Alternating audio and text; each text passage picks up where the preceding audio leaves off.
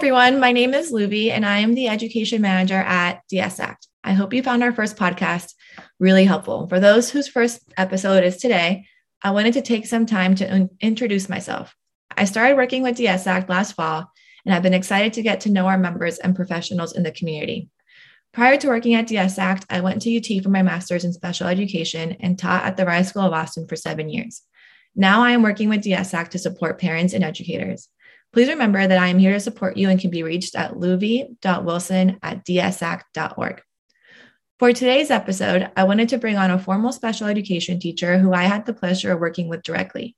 She is now working toward being an LSSP, licensed specialist in school psychology, and continues to bring her passion and dedication to the special education world with this new role. It is a pleasure to introduce you all to Jackie Borrego. Hi, Jackie. I'm really excited to talk to you today. Can you tell us a little about yourself? Hi, Luby. First, I want to thank you and thank the DSACT community for having me on. This is such an honor, and since we work so closely together, I'm really happy to be here. I feel like you kind of know my whole journey. Like I taught with you, and I taught for 2 years at the Rise School of Austin. Previously, or before that, I worked as a paraprofessional in a life skills class. And before that, I worked as a speech language pathology assistant. So I knew I wanted to be in the world of special education. I didn't exactly know where I fit.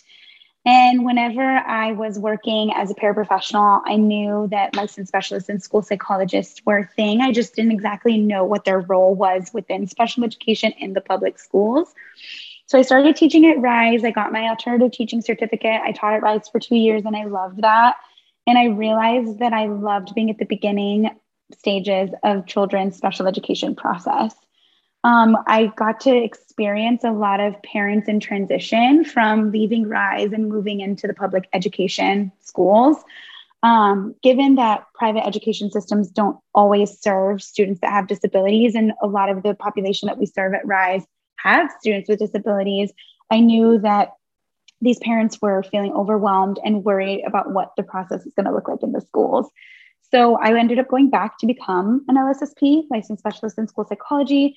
I'm actually still in my internship year and I graduate in May of this year. So in a couple of months, I'm so excited. And I get to kind of be one of those first people that parents get to interact with whenever their children get classified for special education within the school system, or like a lot of our families that Rise that have children that have Down syndrome or a genetic disability or have been previously diagnosed with autism, those early identifiable classifications that are kind of coming in with already a known disability. I get to kind of guide them at the beginning of this is what things are going to look like as we move forward in the process. And it's been such a joy and such a pleasure. It's different. It's different than anything I've done before, but I absolutely love it. It is a really, I feel like, very interesting concept because you're still working with kids, but you're not directly in the classroom. So I would love for you to be able to explain exactly what an LSSP does, what your responsibilities are. Do you do a lot of the evaluations? How does all that work? Oh, that's a big question. So what do LSSPs do? I actually just saw a meme today that was really funny. It said we're the ninjas of special education. You don't always know what we do, but we're always observing, we're always lurking, we're there when you need us. So our primary role is assessment and evaluation. So as I kind of alluded to earlier, parents come in with previous classifications, and we will see if we will accept those classifications based on 13 eligibility categories that we have through the Texas Education Agency. Or sometimes, let's, for example, say, Luby, you're a first grade teacher. You have a student who still doesn't know their letters, is having trouble identifying sounds, is having trouble remembering shapes. And we're already at the second half of, the year. And you're like, my kid is kind of falling behind. I'm not exactly sure. I've tried all of these things. I've tried small groups. I've tried these interventions. We already have the student getting a lot of small group and a lot of other supports from me. They're still not picking up on things. I think we need to do a formal evaluation. That's where I would come in. And I would do a formal cognitive assessment. I will do formal academic assessment. And then based on the needs of the student, depending on the referral question, if it's not academic in nature, let's say a student comes in, it's emotional in nature, or social emotional in nature, and we are seeing a lot of anxiety or performance concerns. We're seeing some depression tendencies. I will also do an emotional psychoeducational evaluation for that student. And then finally, too, like another big part of our job and assessment is focusing on autism assessments as well. That kind of looks like a multidisciplinary approach. It's really nice. So typically we have a speech pathologist, an occupational therapist if we need to, a diagnostician. We'll have the LSSP, and we'll do kind of like a full formal play-based evaluation depending on the age of the student to see and identify for autism. So it's a big piece of our role. We also do behavior support and intervention. So we create functional behavior assessments. We also do behavior support plans for our students, depending on their needs, whether they have an emotional disturbance or they just have high levels of anxiety or depression inside the classroom setting. This tends to look like getting called whenever desks are being thrown or children are being hit or teachers are being punched, that type of thing. We'll come in and we'll intervene, boots on the ground, and we'll hopefully provide teachers with tools to keep them and their students safe, as well as that student too. And then another piece of it is we do a lot of consultation as well. So for example, Luby, you're a teacher. Let's say you come to me 6 weeks in, we'll use that student that we talked about from the beginning. You're like, she came in, she doesn't really know how to do a lot of things. I'm not exactly sure. I'll observe the class, I'll observe you, and then kind of just we'll work as a team together to try to figure out if there are things that you can maybe try to do before we jump straight into an evaluation. So a lot of consultation in my role as well. So a lot of things, wear many hats. Yes, I can tell. So with all of that, do you also help with like goal writing and IEPs, or is that separate? Yeah, it's a great question. So we do work very closely with our resource and inclusion teachers. So if we do decide as a, whole ARD committee, which parents are part of the ARD committee, if we do decide to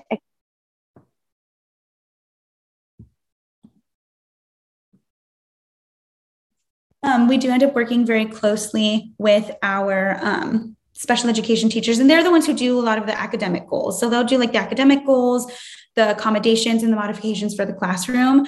But let's say the child needs a behavior support plan. I will tend to do those goals. And if that student needs direct psychological services or direct psychological care, those goals will typically come through me. So then do you work hand in hand with a behavioral specialist as well? Or how do they differentiate if they're going to get an LSSP to come do like a FBA versus a behavioral specialist? Yeah, that's a great question. So because we're trained, we don't need to get a behavior specialist to come in. We're trained as behavior specialists as well. Okay. So we take classes in applied behavior analysis. We take classes on writing formal functional behavior assessments, BIPs, functions of behavior, all that fun stuff. So it definitely makes the job challenging because we have to switch between hats. But if you think about it, the role of an LSSP is all-encompassing and it's holistic, right? We're not just looking at one piece of the child. We're not just looking at their cognition or their academics. We're looking at how their cognition plays into their academics, how their academics play into their behavior, and vice versa. It's kind of this revolving door whenever you're trying to program for a student to not just isolate things, to look at everything holistically. That's not to say that every child needs a behavior support plan, right? Like not every child needs behavior goals. Not every child needs social emotional goals. Not every child needs reading goals. So it just kind of depends on the needs of the student. And when you're coming up with those individual educational plans, those IEPs, what does the student need? And who is the one that's best to serve those whenever it comes to writing the goals? Sometimes it's the LSSP. Sometimes it's a resource inclusion teacher. More often than not, it's a resource inclusion teacher. And then we kind of just help facilitate with other recommendations based on classroom support. And if a child does not fall under any of the eligibility for special ed, but yet they need an FBA, are you still able to do that, or does other testing have to be done prior? Yeah, it's a great question. So I actually am just working with a case like that right now. So the student is not qualifying for any of the eligibility categories, but definitely could still use support in the classroom. So it's not going to be formalized. It's not going to be any sort of legal documentation based on IEPs, but I did go ahead and write up a FBA, functional behavior assessment. I did come up with the functions of behavior. I did do in-depth interviews with the teachers, observations of the student. I worked with the student directly, and I came up with a plan. And we're going to kind of talk with the teacher and see what's feasible, right? I think a big part of my job too is not just to like write up this report and say, teacher, you have to do this, because that's just not how it works in the public school system. We have to figure out what is going to functionally work in the classroom Yeah. for the teacher to help support the student the best way that they can. Perfect. Thanks for clarifying that. Yeah. Then I think what I really want to talk about too is just from my experience working with families, I've heard concerns from parents about all the evaluations. I think part of that concern stems from like the fear of the unknown, not really grasping what these evaluations look like, how they can help determine services for students, and so many other factors like what happens if my child doesn't perform with an adult stranger in the room, or what if they're at the time nonverbal, are things modified? What happens if they shut down? So all these questions that parents have. Can you go into detail on kind of what that looks like, but also how we can help families become more comfortable with the process? Yeah, absolutely. This is kind of a big area that I'm very passionate about because I think there's so much fear. There's so much fear about what are these numbers and what is this data going to say about my child when I think my child is absolutely perfect and the most amazing thing. And I think there's like a big misconception in how we use the data. And I will say, at least me, the way I've been trained in my program, is we don't ever take data for just data. Parents are the experts on their child, and getting an in-depth parent interview and background history is critical piece in any of our evaluations. I think also not using one data point to answer the referral question is highly imperative. I touched on that before. We look at the child from a holistic lens. We really try to see, like, are there other factors that are involved that could be contributing to the difficulties that the child is having? And we best try to program for those specific things. And ultimately just listen to parents, listen to the student, and to the fear about like children shutting down. I will say I have dealt with all of the things, and all kids being super compliant, kids being very non-compliant, children having a lot of anxiety, children needing modifications in the way that I test. And it's really interesting because when it comes to the academic or the batteries that we have, whether it's cognitive or academic, there's modifications within the parameters that you can. So for some of the cognitive tests, you can do nonverbal scales. For some of the academics, you can modify within if it doesn't break standardization. For one of my students that really needed scheduling, was really helpful, I made a visual schedule for him for actual evaluation that made evaluation move way smoother. So your LSSPs are trained in these types of things in order to best handle these types of situations that deem to be very challenging. Yes, is there a goal to have the student perform and do these things that we need so that we can get the best data to best serve the child? Absolutely. But we're never going to do anything that's going to put the child in distress or put the child at harm's way. And sometimes too, if we need to consult with other LSSPs, if we need to recuse ourselves, if we need other support, like ideas of what we can do to help serve the kid, to have them have the best experience for our evaluation, we do all those things too. And also too, I didn't even mention, a part of my job is counseling as well. We're also trained in counseling. So we do social skills groups, we do individual counseling as well. So a lot of the times, I think what people don't realize is that LSSPs bring those soft skills into our evaluations as well. We have things like fidgets, we have things like flexible seating, we have things like we do timed breaks. If we see that the student is having fatigue, we stop testing. If we see that we're not getting where, we stop testing. We do rapport building activities like playing games before we just go into testing. Now, again, it depends. If you have a kid that comes in as like 7th grade, is like ready to just sit down and get all this over with, you go with that too. Like you follow the child's lead and what they need, depending on the age that they are and the level that they're at. So I think there's reason for parents to feel like, what if they don't respond? I will tell you, your children are way more resilient than you probably are giving them credit for. And two, the professionals that are working with them they are professionals and they know how to handle multitude of situations that are thrown at them, whether it's modifying, adding more visuals for their testing, or even just consulting with other LSSPs or speech pathologists or OTs to better inform their evaluation. It really sounds like LSSPs are just like all encompassing with all the skills like behavior training and OT, fidgets, and all of that. That's really interesting. I don't think I realized how many hats LSSPs wear. Yeah. And I was just thinking when you were talking to, do you ever go to ARDS? Like, can parents request you? Because I feel like in some of the arts I've been in, they have like a SLP or OT there, but that I can recall, I haven't been in one with an LSSP. How does that work usually? Yeah, so more often than not, there should be someone there that's explaining evaluation results. There should be an LSSP, or maybe in the arts that you've been, there's been a diagnostician. So diagnosticians play a big piece in the puzzle as well. They are trained in academic and cognitive assessment as well. So formal cognitive training, formal academic training. They aren't necessarily trained in the autism or social, emotional behavioral disturbance piece. That's where a lot of the LSSPs role come in. But in every art, there should be someone who's able to fully explain the evaluation results. And two, whenever it comes to ARD meetings, parents have the right. Paperwork should be completed before the ARD even occurs. So someone should be giving them a call prior to the ARD meeting. That's typically best practice. It's not always the case based on how many evaluations are open at the time, but more often than not, for me, I like to call my parents before we even have the ARD. So if they have questions, they can bring them to the ARD meeting. I typically like to provide a drafted version of the evaluation to the parents so they can review it before, because they are long, they are jargony. And I think it's our job to best try to break it down to explain to them in layman's terms. Now, does this happen across every school, at every ARD, in every district? That's the challenging part that kind of rolls with public education. But as a parent, know that you have your rights to have this evaluation explained to you. And if you feel confused during the ARD meeting or after the ARD meeting, your LSSP will always be there to be able to break things down for you. They're a partner with you. Everybody that is there at that ARD meeting wants to do what's best for the child.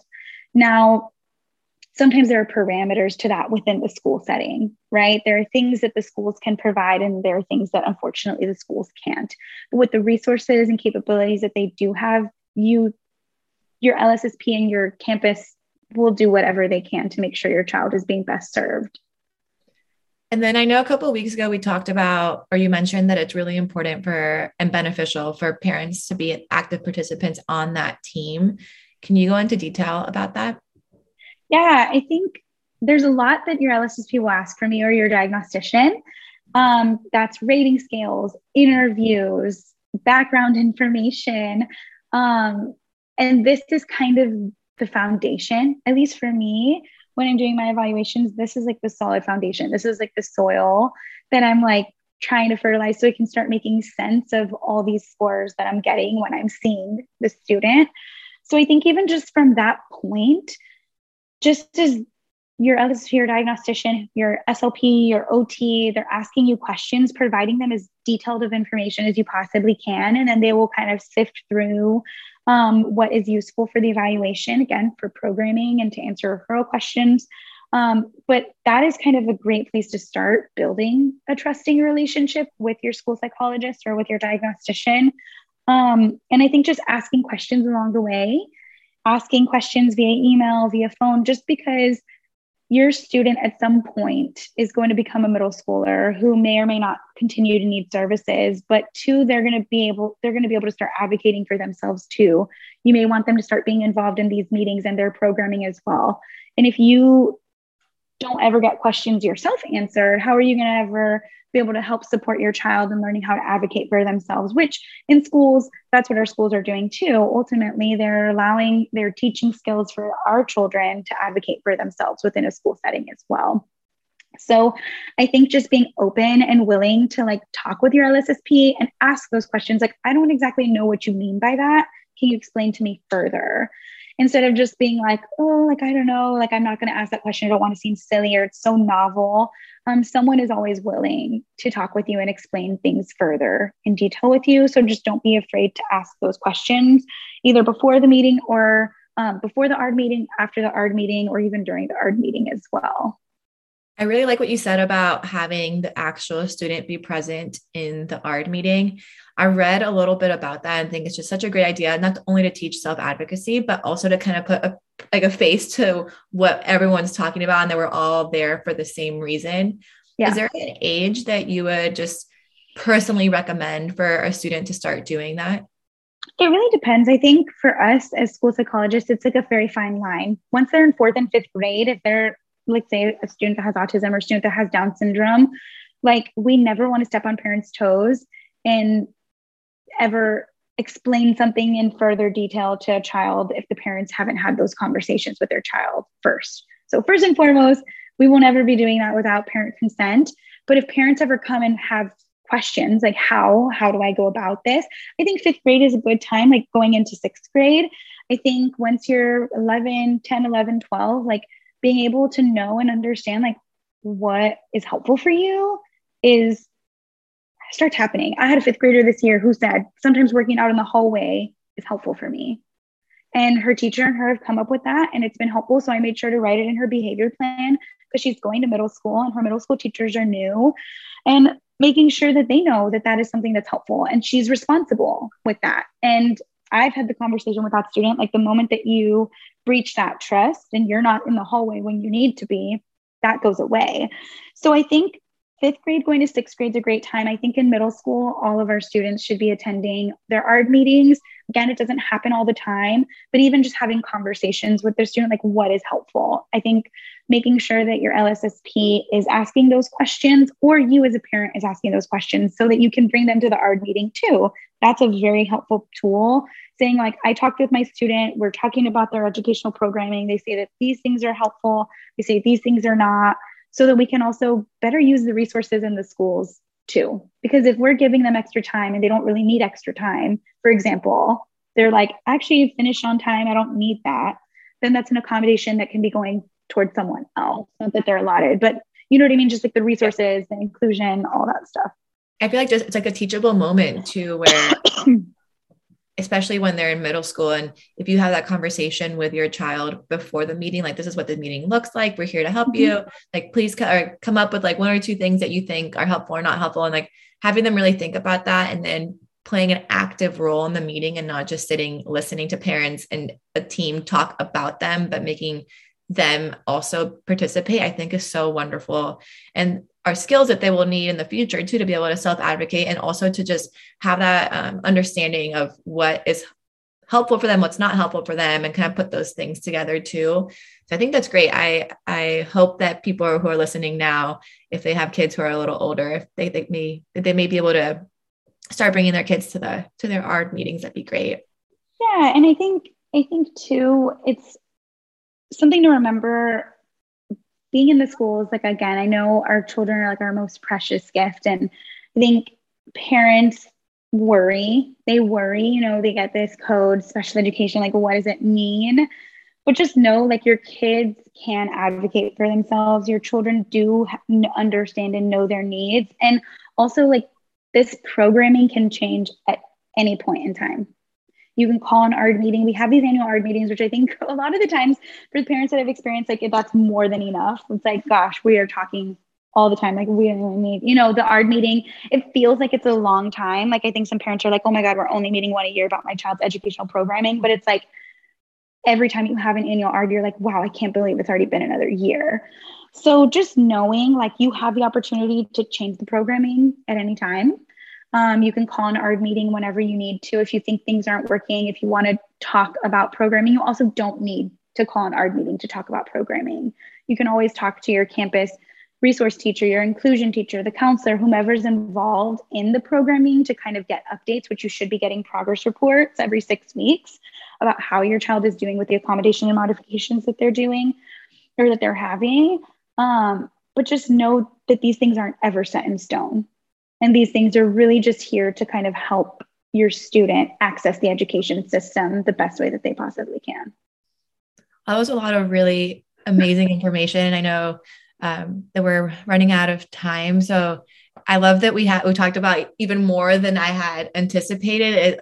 Talking to you is just so natural that I just feel like even I learned so much from what you were saying. So to wrap it up, I wanted to see if you have any kind of final topics you wanted to go over, or any just bits of advice or anything like that, or if you feel like you gave a lot of information to, I think you went into detail about so many things. I think that was great. Thank you. Yeah. Just let families know, like, I would like for everybody to know that it sometimes doesn't feel like people in the schools are a team and that they want to be on your side because of budgets or resources. But know that on this side, like on the inside of it, that is absolutely all that we want.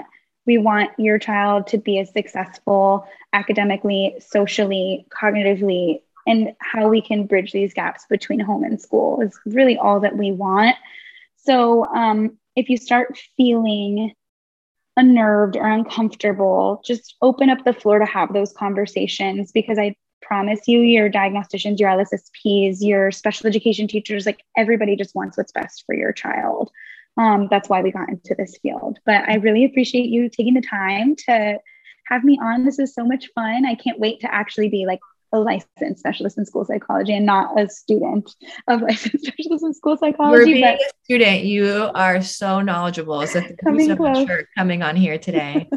Yeah, thank you guys so much. And let me know if you ever want to do it again. Thank you, Jackie. Talk to you later.